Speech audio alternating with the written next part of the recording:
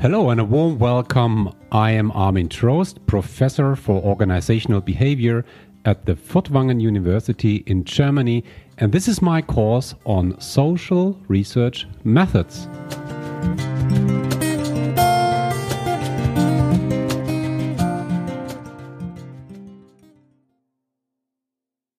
So, welcome to the second part about surveys, asking questions. And this time I would like to go a little bit deeper into the psychology of asking questions and answering questions. What happens when somebody answers a question? It's good to know a little bit about the psychology because that will bring you in a better position to create questionnaires.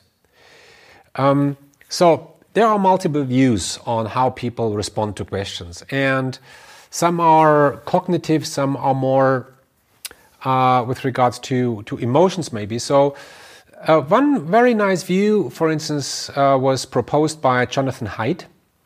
He made a lot of research in the area of morality, moral judgments, moral reasoning and so. And what he did was he used things like, he named it the harmless taboo stories. Harmless taboo stories are stories where nobody is harmed, right? But they very much address some morality in the respondent. So a nice example. An example is there is a man who eats chicken one time in a week. So he buys chicken, and turkey, one time in a week. So, and whenever he cooks his turkey, before cooking the turkey, he has some sexual intercourse with the turkey. Strange. And now comes the question to a respondent: is that okay or not? And this is a harmless taboo story because this man does no harm to anybody, just to a dead turkey, which might be okay. I don't know. And most people respond to that story saying, no, that's not okay. Woo! Okay. And then he went further and asked the people, why is that not okay? Please explain. And what he shares in his wonderful book and his research, in the recommendable book, The Righteous Mind, you get some impression about his research, a very cool book. He says the people very often are overwhelmed to explain why they said, no, this is not okay. The people very often cannot explain why this is not okay. But the feeling that it's not okay is so strong. Of course, people don't find it okay. Of course, I mean, depending on how liberal you are, maybe, or conservative or whatever. So the consequence of his research was that when people make a judgment about something like this, I mean, that applies for many surveys where you ask people, what do you think about something? Do you think that the rich should share their money with the poor? Most people say, that's okay. Yeah. But what he said is, the first thing we very often do is we feel the answer. We feel the answer, and then we articulate the answer. And once we are asked, why did you say so? We start to think. So intuition comes first, and strategic reasoning comes second. That's a very solid, robust finding. So what does this tell us? And that's a very important point for you, is that when you ask questions to people, very often the people respond on a very intuitive way, in a not very elaborated way. And very often the people cannot really articulate why they answered in the way how they answered. And sometimes we really have to question, is the thing they have answered really what they really believe in? Another way to look at how people respond is a more cognitive approach. I like that pretty much, and it's a very structured approach, saying, okay, let's say there is a question. Students, for instance, are asked, do you like this lecture? Or you could also say, you answer a consumer, would you recommend a friend to buy this product? You could ask an employee, are you satisfied with the quality of leadership in this organization? Okay? However you ask it, on a level from 1, very unsatisfied, to 10, it's extremely happy, how would you judge, how would you estimate your satisfaction with leadership quality in this organization? That would be not a typical, but that could be a question in an employee survey, right? So you always get answers when you ask something like this. Even you could even ask rubbish, things that don't exist, you will get answers. Yeah, we know this. So, but what happens in the human mind, in the human information processing, what we name cognition also? The first thing is, okay, here's the question. The first thing is, I have to interpret the question first. I have to understand, what does that mean, leadership quality? Okay? And then comes the idea, okay, do I have already an opinion on that? Maybe yesterday we had a discussion about leadership quality, and I personally came to the conclusion that leadership quality is not very good here, so I have this judgment already available. And I just have to recall this prior judgment. But very often when you are asked in a survey, you don't have an answer ready. Yeah? You have to think. And now let's assume you don't have an answer ready, which is mostly the case. How would you estimate the leadership quality in this organization? You have to access relevant information. You have to think, you have to recall information from your long-term memory. Say, okay, whatever I think about leadership quality, I mean, that's already a problem. Understand leadership quality. I mean, that refers to this idea of running a pretest. Ask people what they think about leadership quality, what comes to their mind when thinking about this particular concept. It's crazy. Okay, but let's say they have now an idea what that might mean.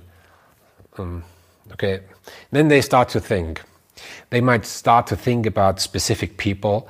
They might think about specific occasion, probably those occasions that happened recently, right? They only can think about occasions that really happened as part of their experience, of course. Yeah. So they recall things, yeah, and then they somehow have to use this information, and however they do this, it's this information which they recall are somehow now in their working memory, their short-term memory, in their consciousness, and then they have to generate what we call a judgment. And then they say, from what comes to my mind now, I would rather say, not so happy, not so good, the quality is not so good.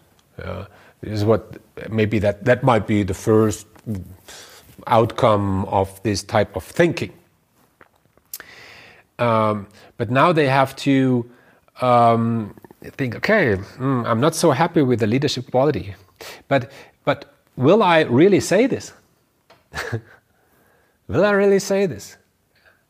Or should I maybe format this response to a certain extent? I mean, should I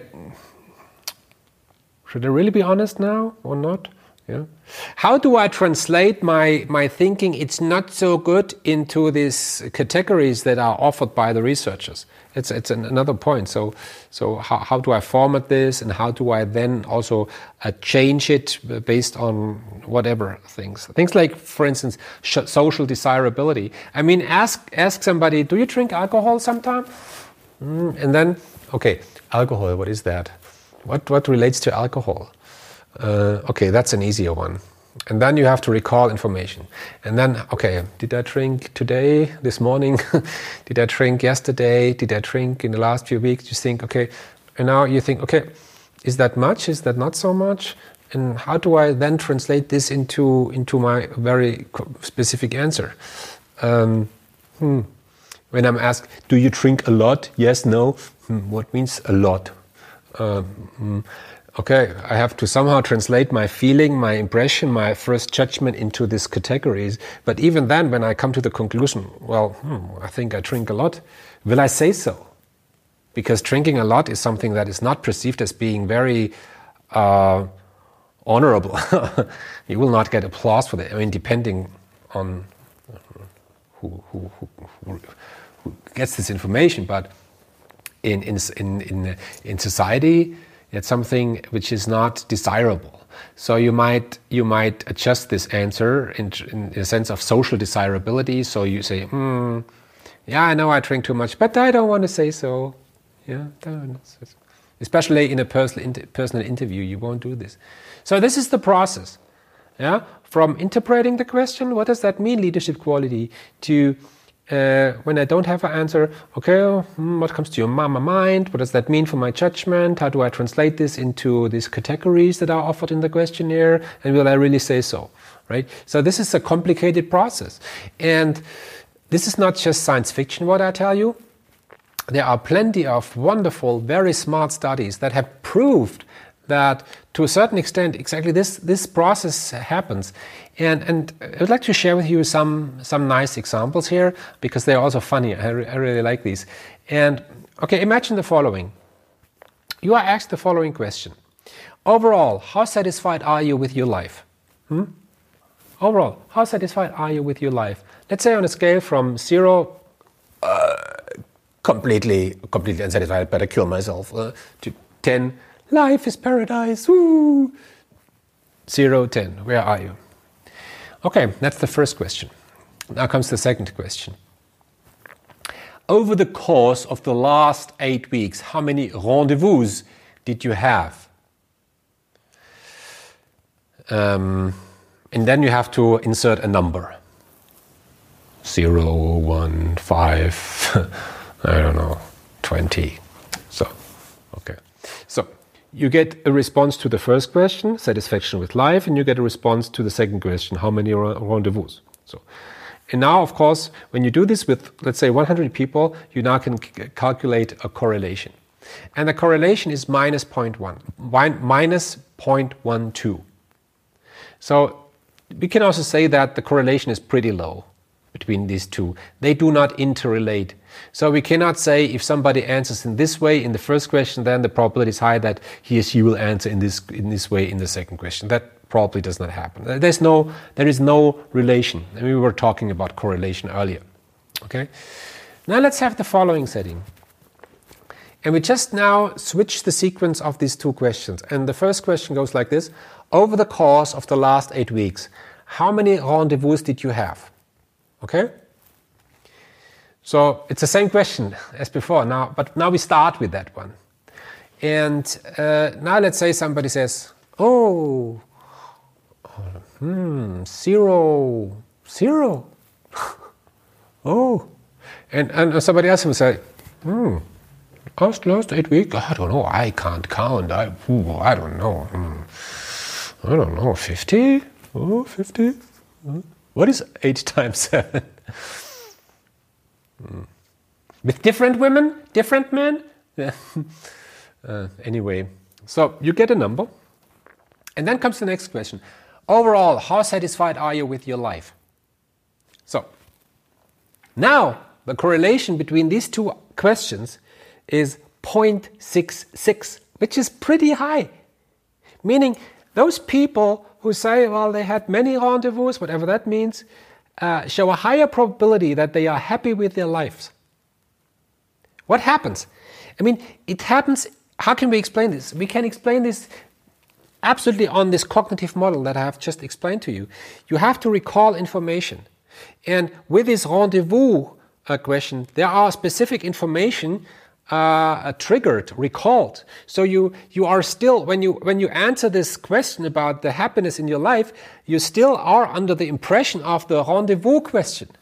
So we can assume that when you answer the question about the happiness in your life, then this information that was recalled in the previous question is still there, and that affects your answer. So once you realize, oh, I did not have any rendezvous in the last 8 weeks, but I should. And then you ask, are you happy with your life? You probably say, no. How could I be happy by not having any rendezvous? But sorry, is rendezvous the only factor for being happy in your life? No, hopefully not. but that information triggers a lot, So that's what we name a context effect, or we could also say a sequence effect. And you see how fragile respondents are. Just change the sequence of the question and you get completely different answers. That's crazy, right? I mean, you could also do things like, and if you ask, is it okay to smoke? I mean, smoke cigarette, yeah. Is it okay to smoke while you pray? Is it okay to smoke while you pray? Most people would say, no, you cannot smoke while you pray. It's, sorry, don't do this. Okay, let me ask you differently. Is it okay to pray while you smoke? Most people now would say, yeah, it's good. I mean, when you smoke, praying is good anyway. You should pray when you smoke. So just smoking is not good. But when you smoke and you pray, that's better, right? Instead of just smoking. Smoke while you pray while you smoke. The semantic of both questions is absolutely identical, but you get completely different answers. You see? Interesting, huh? But there are also contrast effect. And that must not always be the case with previous questions. Also, the setting of the interview has a lot of effects. I mean, this question, how satisfied are you with your life? That's a nice question, because that was used in many studies about how people behave when they are surveyed. And imagine the following situation. Somebody's asked this question, how satisfied are you in your life? Let's say if an interview situation, a personal interview situation. And in this room, there is another person sitting in a wheelchair. I say, how happy are you with your life? And you see this person in the wheelchair, you think, my God, damn, I'm so happy with my life. I mean, and you think, compared to this person, I should be happy. I'm happy in my life. Yeah. Now, the other experimental condition was, you are asked this question, but now the disabled person is asking you this question. Can you imagine this? There's a person sitting in a wheelchair asking you, how happy are you with your life? Most people say, well, I'm also not so happy, I also have my trouble. Right. Contrast effect. We know the contrast effect from the psychology of vision. Yeah, if you have a medium gray field in a light dark context, the medium gray looks pretty dark, but the medium gray field in the context of a black background looks pretty light. So contrast. We know this from psychology. It's a very, very strong effect. Now here's another thing with regard to the formatting, yeah, and also how you draw information from the question itself. It's absolutely fantastic. So here's a question that is, how much do you watch TV on a daily basis, on average? I just paraphrase. I don't remember the original question. But that goes like this. How much TV do you watch? How many hours do you watch TV on average in a day? Okay, so now there are two conditions. In one condition, there are the options like this: up to 2.5 hours, 2.5 to 3 hours, 3 to 3.5, and that goes up to more than 4.5 hours. You see? And that really starts with up to 2.5 hours. In the other condition, the categories are different. They are from less than up to a half hour, then half hour to 1 hour, and that goes up to more than 2.5 hours. So you see the difference? So the values differ. In the first condition, the values in the options from which you can choose as a respondent are already very high. Yeah? But in the other condition, the values of the options that are offered are pretty low. So whatever comes to your mind when you think about the frequency of watching TV on average, you look at the categories, and the category tells you to a certain extent what is normal. What is normal? And you assume that the middle category is somehow normal. And in the first condition, the mid category is somewhere between 3 and 4 hours, and in the other situation, it was somewhere between 1 and 2 hours. So whether you ask in the first way or in the second way will lead to completely different results. Yeah, when you have the high value categories, then you have, in this particular study that was done by Schwarz-Hippler, Deutsch and Strack in the late 80s, you get 62% up to 2.5 hours.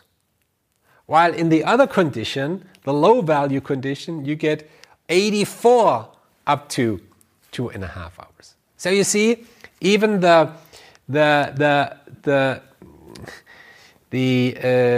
categories that you offer maybe in a questionnaire seriously affect the formatting of our answer, and thus they affect the results.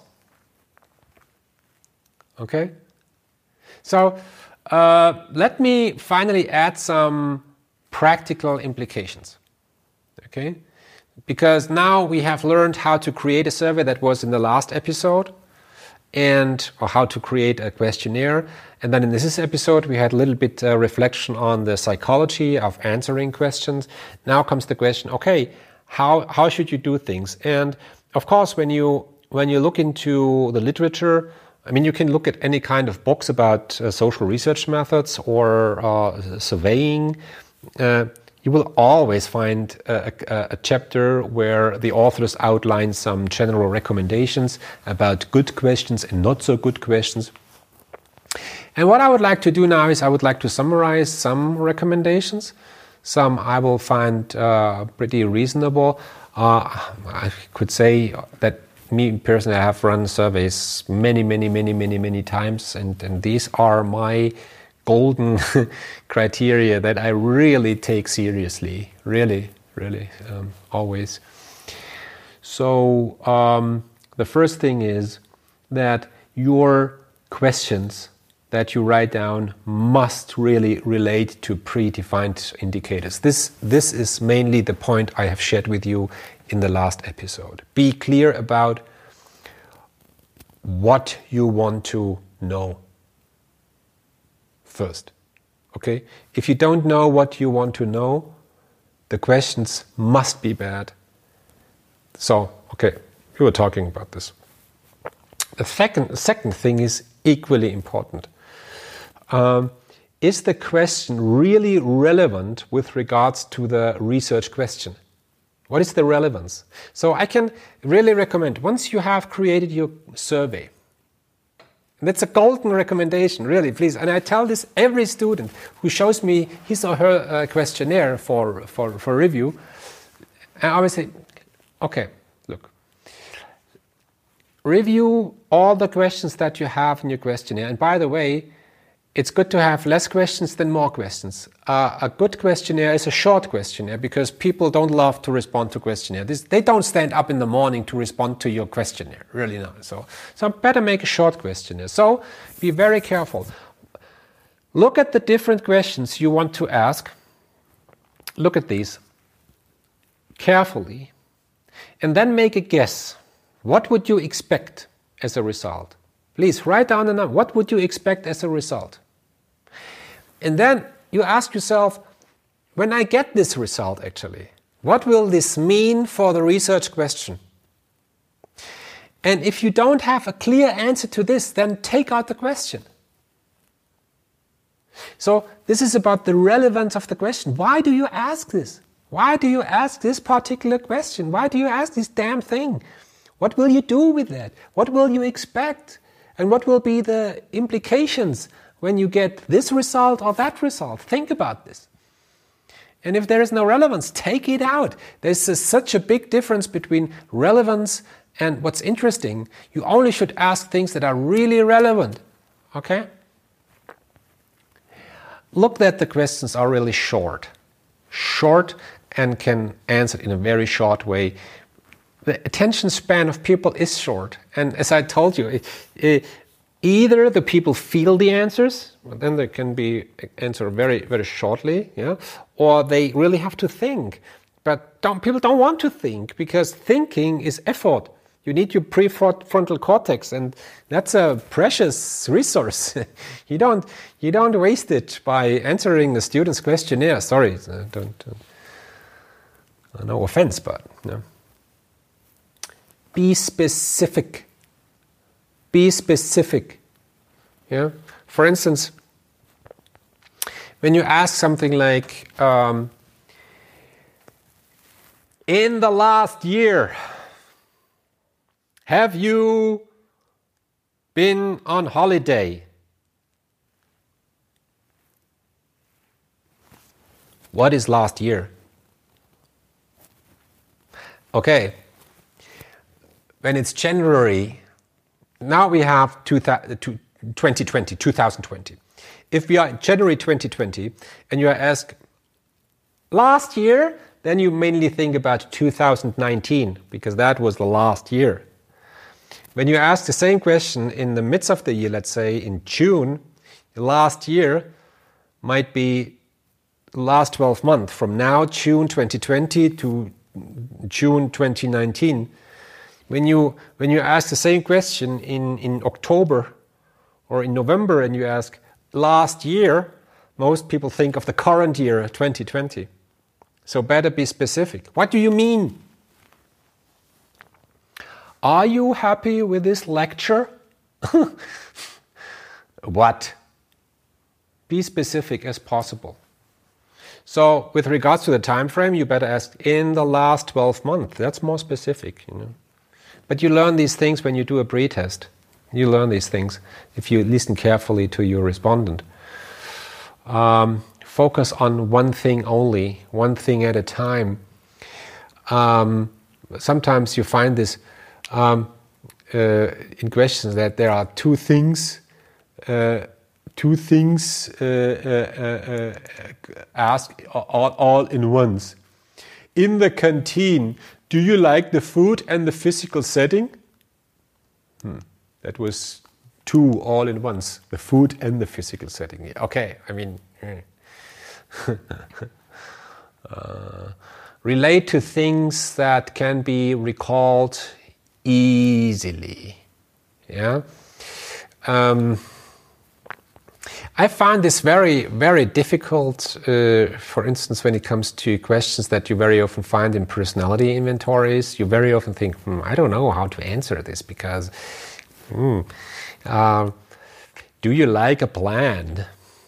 Do you tend to control things? Are you sometimes suspicious? Do you like new things? Do you like new things? Yeah. Do I like new things? New clothes? Yes, of course. A new car. That would be wonderful. How should I not like a new car? A new partner? No. A new dog? No. A new home? I don't know how I like new things. Do you like new things? Okay, ask this way. When you order a pizza, do you tend to order always the same combination, the same setting? You can recall this. You can recall this. Yeah. Avoid something like double negative. For instance, to give you an example, I would never disagree with a ban of plastic bags. Never disagree with a ban. You have to read this. You have to read this thing multiple times to get it. Avoid double. Do you not dislike? No. Do you like? Yeah. Use daily terms. You know, here's the thing. Maybe you are a psychologist. Maybe you are a business student, maybe you are a sociologist, maybe you are whatever you study, whatever you do. in the last few semesters you have acquired a rich source of terminologies and concepts. But the people outside, those you do research with, they have not experienced this level of education very often. Or maybe they have learned something different. Yeah? You might be a social scientist, but the people outside, they are not social scientists. Most of them, they are nurses, they are teachers, they are engineers, they do solid things, so to speak, gardeners, truck drivers. They don't use the words you use. So never ask, that's an extreme example, but would you ever ask an employee, how would you judge the competitive advantage of our company? I mean, it's an extreme example, competitive advantage. I mean, not even business students know what competitive advantage is. How should a regular employee know what that is? Yeah?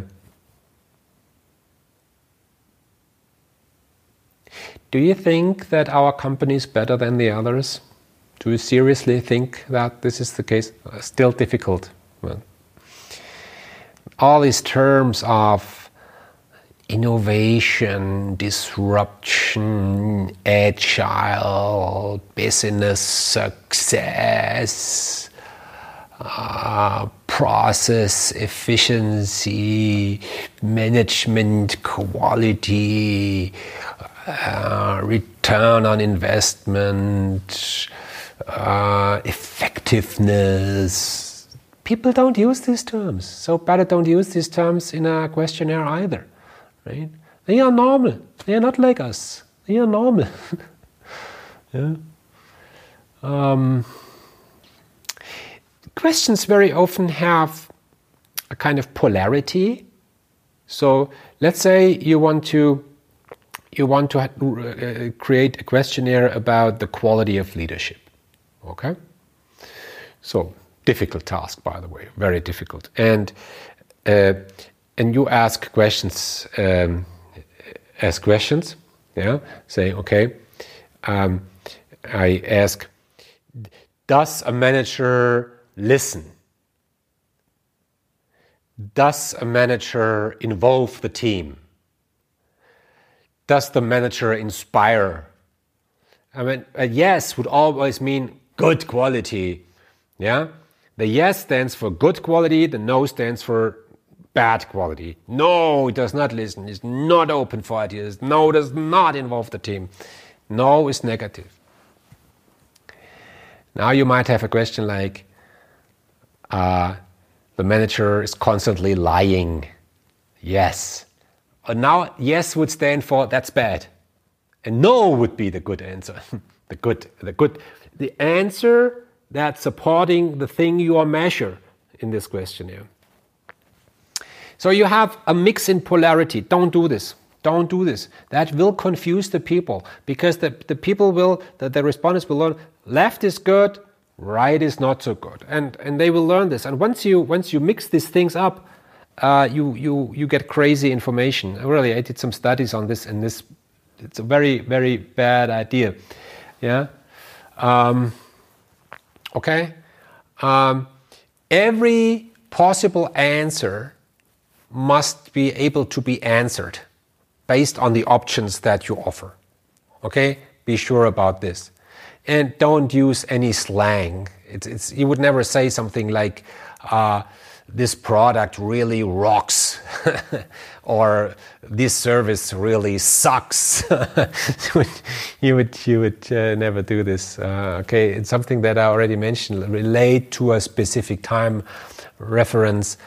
And there's another thing that is very often overseen.